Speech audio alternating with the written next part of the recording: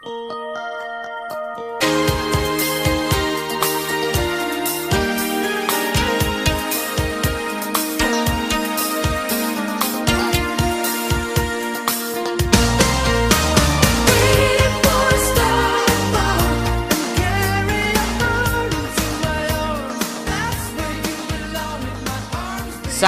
fanáticos de la lucha, and welcome to another episode of Let Me Tell You Something, as myself, Lorcan Mullen, and my co-host Simon Cross review matches that Dave Meltzer previously viewed and gave 5 stars. That's Cinco de Staros. Oh, you've been doing so well. I didn't update Google Translate in time. Oh, Cinco estrellas. there we go. Out of Cinco. Yeah, that's right. We're in Mexico for the first time, if you didn't figure it out already. As it's 1993, January of 1993, and we are watching a staple of the Mexican wrestling scene. It's a trios match under 2 out of 3 falls rules and a whole load of other rules by the looks of it, and maybe more than one match. As Heavy Metal, Pecudo, and Psychosis take on Winners. Is that a spoiler warning? We'll find out. Super Calo, who's unfortunately not with his 2 regular partners, Fragilistic and Expialidocious. And one Rey Mysterio Jr. Oh, you've got... At this point, Simon, I don't know if you realise this. This is a match with one participant in this match has barely just gone past his 18th birthday. Jesus. Rey Mysterio Jr., before he lost the Junior, because Vince McMahon has daddy issues, and gained all the chest muscle. Yes, and took to wearing baggy trousers for a while. Is taking part in a 5-star match very barely beyond his 18th birthday. Now, I've always admitted that Lucha Libre is kind of one of my blind spots as a wrestling fan. It's like I like to consider myself a film lover, a lover of most cultures of film as well, or at least an interest in all of them. And yet I've yet to see what you would call Bollywood film. It's always been one of the things on top of my list. So I guess kind of my lack of knowledge in that area as a movie fan, as a wrestling fan, like my lack of knowledge about Lucha Libre is sort of my guilty secret. Not anymore. Yeah. Are you along those lines yourself, Simon? Yeah, I knew a little bit about lucha culture, purely from reading Eddie Guerrero's autobiography, actually. Say purely from Nacho Libre. Not seen Nacho Libre, actually, so... It is interesting, though. I think, like, the general public, like, if you were to say certain things about certain countries, like, say things about the Netherlands, you think hash, windmills, clogs. And that sort of stuff. You want to think about Sweden, you think ABBA, fjords, fit women, very, IKEA, very attractive Volvo. IKEA. Yeah. I think when you think of Mexico, one of the first things, if you were to do like a stereotypical images of Mexico, you'd have a Lucha Libre wrestler with a mask and a cape, and kind of a barrel chest. I can't think of a single like hip Mexican place I've been to that hasn't had a luchador painted in it somewhere. Some figure of El Santo or of that sort of just like with the film Coco that came out recently. El Santo was in that. But El Santo was a god in Mexico, so yeah, basically, and it's so and weirdly, actually, I think the Bollywood comparison kind of works because Bollywood works within its own logic of what a movie is and what a movie can be and what a movie's supposed to be. It's very similar to Mexico's vision of wrestling being different. Like, for a start, they lead from the right. When you do a headlock, you put it with your right arm. You work on the right leg. You work the right arm. Whereas in America and everywhere else, you work from the left for the most part. It's just weird little things like that. They drive on the other side of the road. They put mustard on their chips and all sorts of crazy crap like that. Not necessarily Mexicans, just other countries with their ways. Yeah. Before I become John Travolta in Pulp Fiction. And so it's weird to get that access point because there's so many aspects of this that, like, it's wrestling, but not wrestling as I know it. No. 2 referees. Yeah, that's weird. Like, the ring's already crowded. Yeah. And the 2 referees are doing the same job. Oh,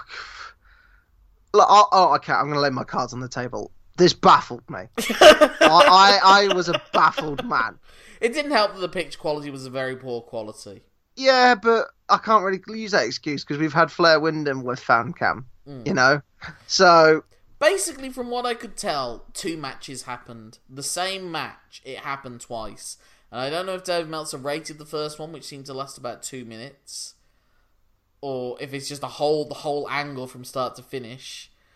Because basically, it becomes a wild brawl right at the start. The heels, the Rudos attack the Technicos, and there is chaos. And Winners is pinned within the first minute. Yeah, like rolled up. Yeah, then Mysterio pins Psychosis, and then he pins Heavy Metal. Heavy Metal's well in the ropes, so the pin shouldn't have counted. Yeah, I have arm under rope. I wrote it at the time as a false finish. Yeah, that's what I thought because then they go on, but then 2 more falls happen. So yeah, basically, what I think is that Mysterio Winners and Heavy Metal. Mysterio Winners and Super Calo won that match. Yeah. And then they had another match. And we'll continue on from there. Yes. The thinking about it and looking at my notes now, the way I interpret it is I think they restart the whole thing. Because I thought they were going to restart the 3rd fall. Yeah. Because that's what confused me. There are 2 more falls. Essentially, in the next match is won by 2 straight falls. Big disclaimer, obviously, with this is there was a language barrier with the commentary, and maybe if we had English commentary, we'd have followed it far easier. But we can still understand. We've understood nearly every Japanese match almost perfectly. True, and this does sort of lead into one of my, I wouldn't say many, but couple of criticisms about this match. Is exactly that.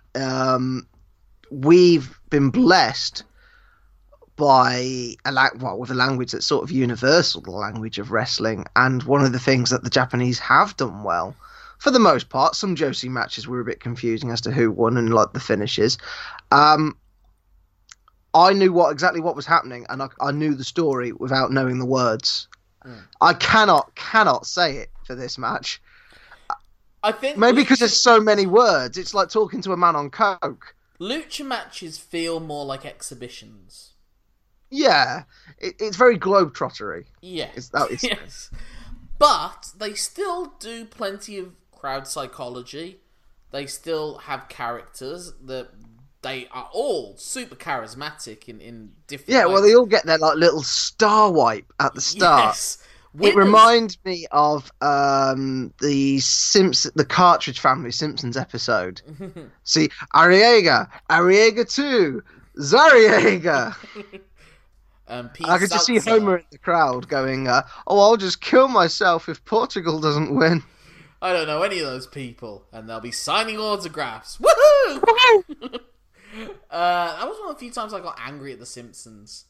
That whole football's boring. I was like, I'm not going to take this from the country that gives us American football and claim that our version is boring.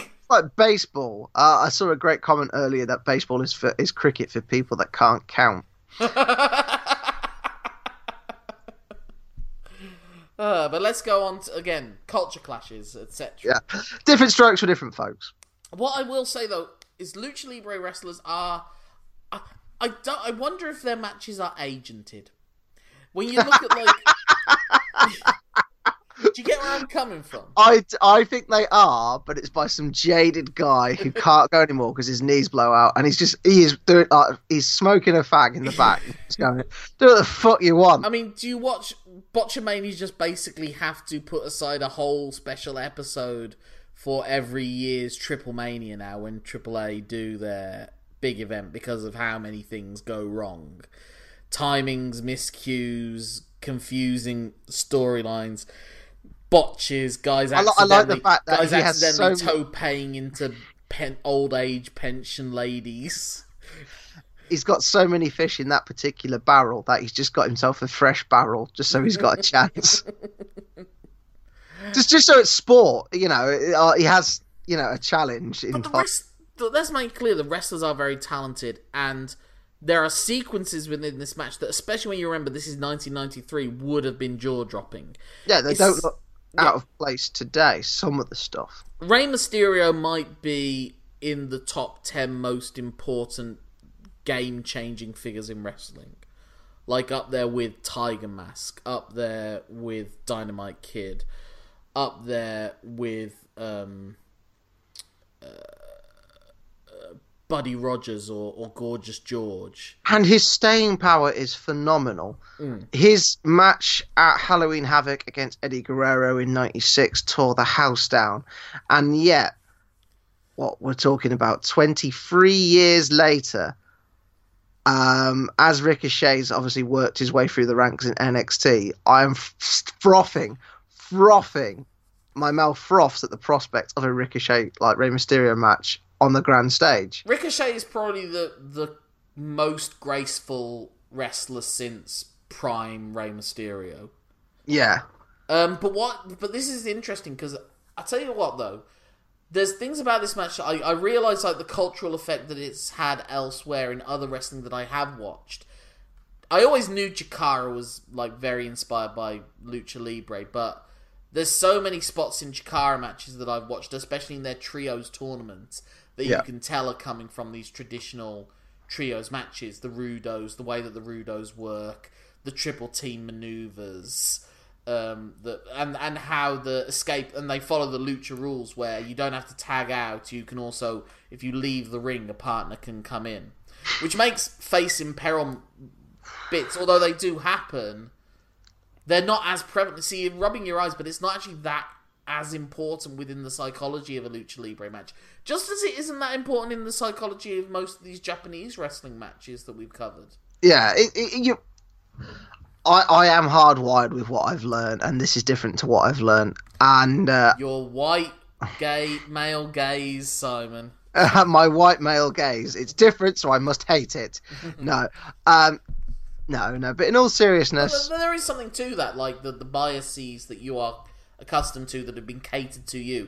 This is not wrestling that's catered to you and your proclivities. No.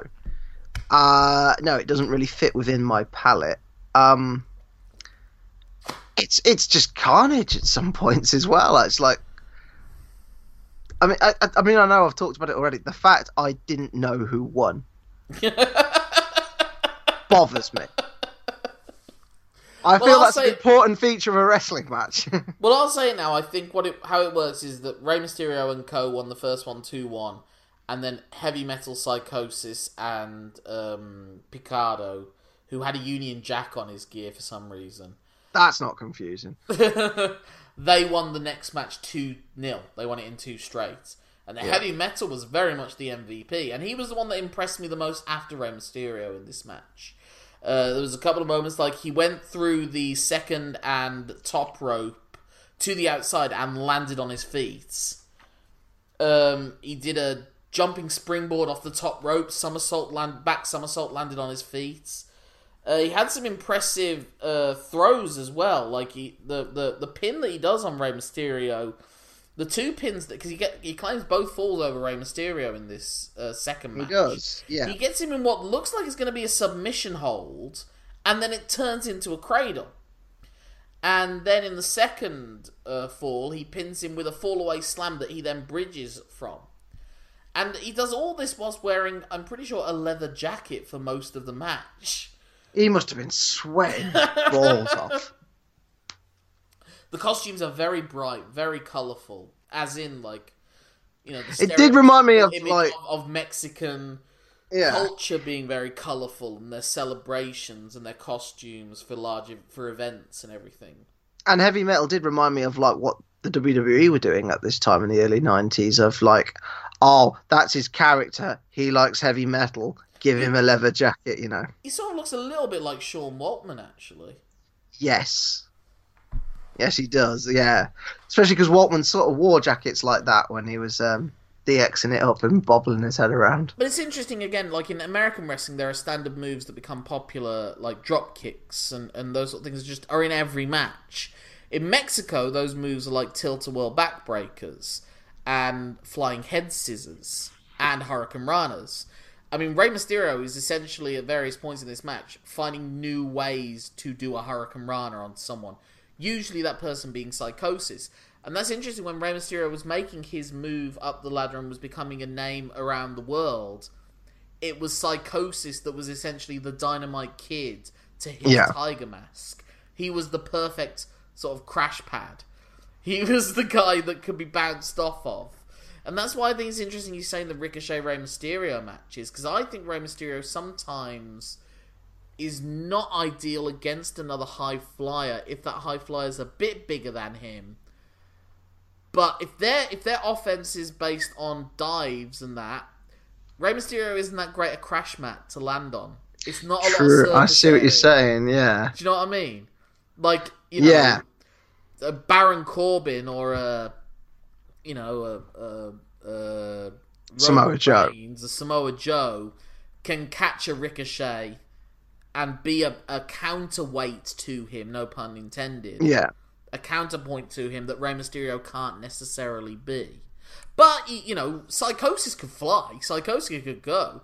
I mean, towards the end of the match, Psychosis does do, in that the typical Lucha Libre dive to the outside sequence, he dives onto Rey Mysterio. And I enjoyed that, actually. That was a common spot that then became overused almost, that they always, you know, everyone starts brawling on the outside, waiting for the guy to come. This one, it was a lot quicker.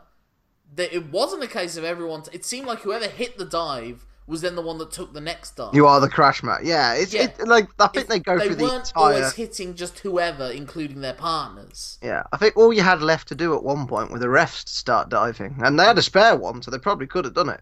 But yeah, it's interesting. The Lucha influence also bled into the junior heavyweight wrestling style of the late 90s, which essentially one of the terms it got known as was like Jap Lucha. Yeah. And that was really prevalent, especially in the great Sasuke Michinoku Pro scene. And also in ECW with the super crazy Yoshihiro Tajiri matches. That brilliant fusion of what the Japanese were offering with what the Mexicans offering. And you see that Mexican influence. A good example being the moment in it where the Rudos, being Rudo heels antagonizing the crowd, get, I think it's winners. Two of them get him in like an arm bar on each side, and Psychosis like climbs onto his back and does a pose in front of the crowd to get them rallied. I remember the original Kai and Tai doing spots like that in their sort of 6-man, 8-man, 10-man matches in Michinoku Pro and in ECW at Barely Legal. They did that again. So it's interesting seeing that influence that bled into Japanese wrestling, and then, you know. Yeah, I mean, the dives to the outside, the WCW Cruiserweight division, which had so many of these, like Super Calo was in it, Psychosis was in it, Rey Mysterio was in it. Obviously, Rey Mysterio is one of the top stars of it. Oh yeah, we talk all the time about what people take from what we're watching. Watching a match like this, maybe it's why there's too many dives now. You know what I mean? Because like, for all its flaws and faults in this match, the diving is quality. And dives look cool. Like, there's no two ways about it. People want to do the cool stuff, like in life. It's like how in the gym around January you see like how the bicep machines are in overuse. But no one's doing any like leg dips or anything like that, or you know, leg day. Leg day, what's that? You know, that kind of thing. It's the same sort of principle. You know, everyone loves the glamour stuff. And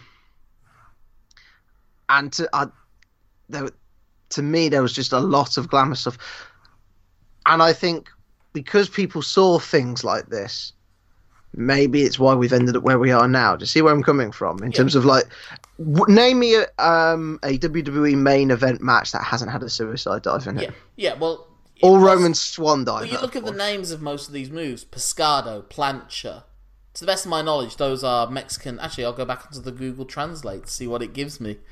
Switch it around. Pescado means fish. So, I don't know.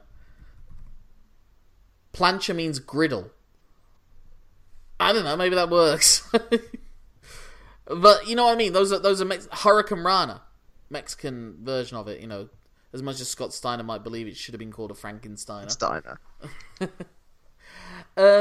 But there's elements of it that are enjoyable and notable, and they're incredibly talented, and it's just interesting. You just got to try and, like I said, I imagine the first time I watch a Bollywood film, it will the 3 hours, the switches in genres and tones, the musical numbers, you know, those sort of things will be hard to get around. But I imagine over time, if you can, you know, it's like I don't know all of opera, but some of the opera I've listened to I like, but I don't think I could give an informed opinion of it until I watch. So really, we can't give greatly informed opinions on this.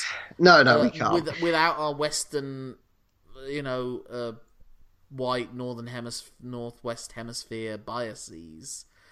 But it's still, you can see the talent on display. But it's just interesting, just seeing these things like, what's a collar and elbow tie-up in pro wrestling? In Mexico, that's the one guy slapping the other guy on the back as he's doing the run along the ropes. And it's that's basically like okay, let's do this. Let's see who's going to get the one up on this. And there's almost like an inherent understanding within, you know, Lucha between the two of them.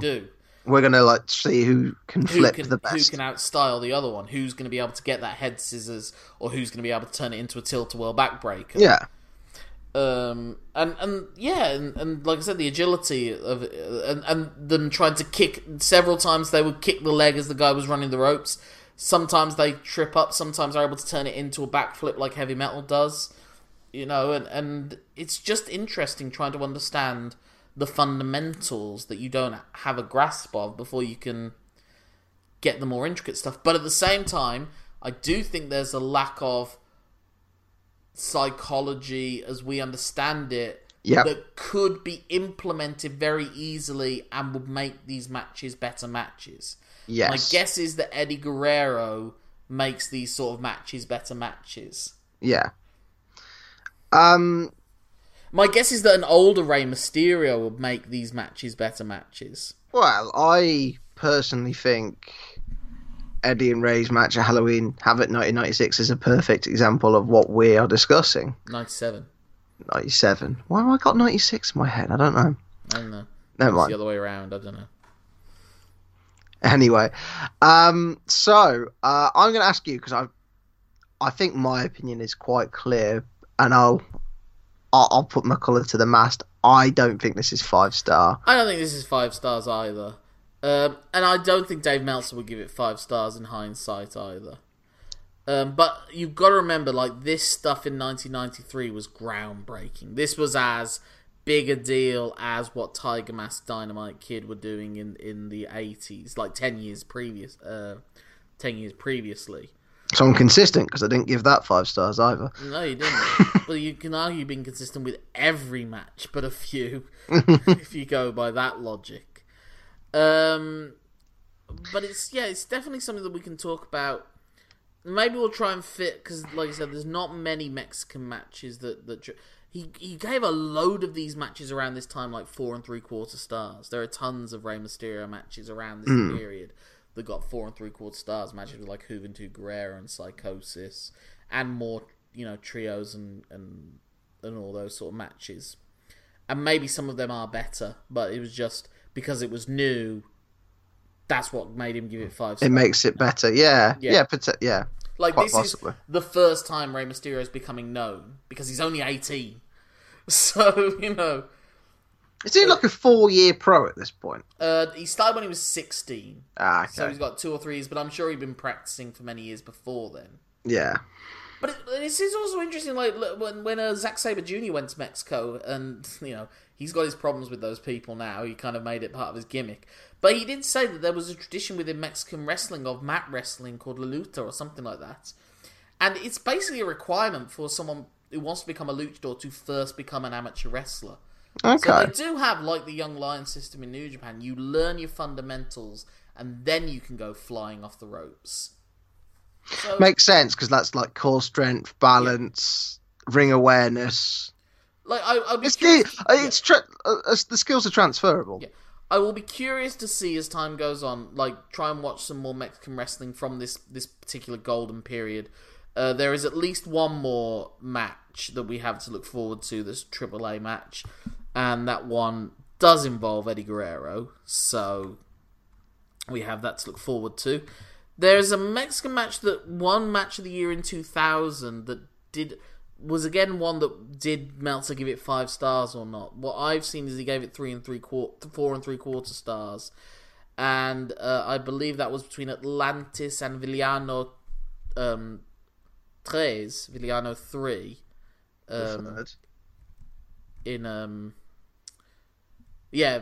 3 Atlantis in 2000. So maybe that could be one of the ones that we do as our could have beens 5 stars. We'll see. We'll cross that bridge when we come to it.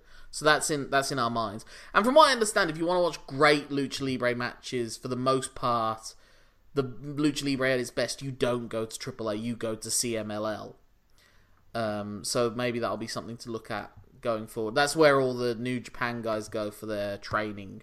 That's where Tetsuya Naito kind of reinvented himself. That's where Hiromu Takahashi sort of became ticking time bomb and had his matches with a guy called Dragon Lee that became like the talk of junior heavyweight wrestling. So that's kind of it for us for this one. Yeah. Our next trip is back to Japan, and we've got a couple of Joshi matches coming from 2 cards in 1993, April of 1993. The first of which is Cutie Suzuki and Mayumi Ozaki against the Inoues of Kyoko and Takayo at Dream Slam 1. And we'll be following that up with another match. And these are inter-promotional matches as well, because this was basically the biggest card in Joshi wrestling history at the time, and it was All Japan Women putting themselves up against the best of the other Japanese promotions. So it was All Japan Women's Inoues taking on JWP's Suzuki and Ozaki. So that is our next episode. And come back for that when you can. But until then, if people want to get in touch with you, Simon, how can they do so? They can get in touch with me on Twitter, where I'm so known as Simon Cross Free, because a third referee would have prevented this match from being needed to be restarted. Mm-hmm. How can I get in touch with you, Lorcan? They can get in touch with me on Gmail at LORCANMULL, A for Atlantis, N for Negro Casas. That is at gmail.com. That's my email address. If you get rid of the at gmail.com and just go with Lorcan Mullen, that's my Twitter handle, Facebook, Letterboxd, Instagram. All those good things. Well, probably for civilization, many of them have been bad things, but that's not what we're discussing here. That's a whole other can of worms. We're discussing a bunch of guys in masks doing somersaults. But if you want to get in touch with us as a collective... that is lmtyspod at gmail.com. And if you drop the at gmail.com, that is our Twitter handle. Mm-hmm. And we'll hopefully drop a tweet on there once in a while. But until then, my name is Lorcan Mullen. My name's Simon Cross. Thank you for letting us tell you something. Have a 5-star time. Until the next time. House so empty, need a centerpiece. 20 racks of table come from ebony. Cut that ivory into skinny pieces. Then she clean up with her face, man, I love my baby. You talking money, need a hearing aid. You talking about me, I don't see a shade. Switch on my side, like to get any lane. Switch on my core if I kill any pain.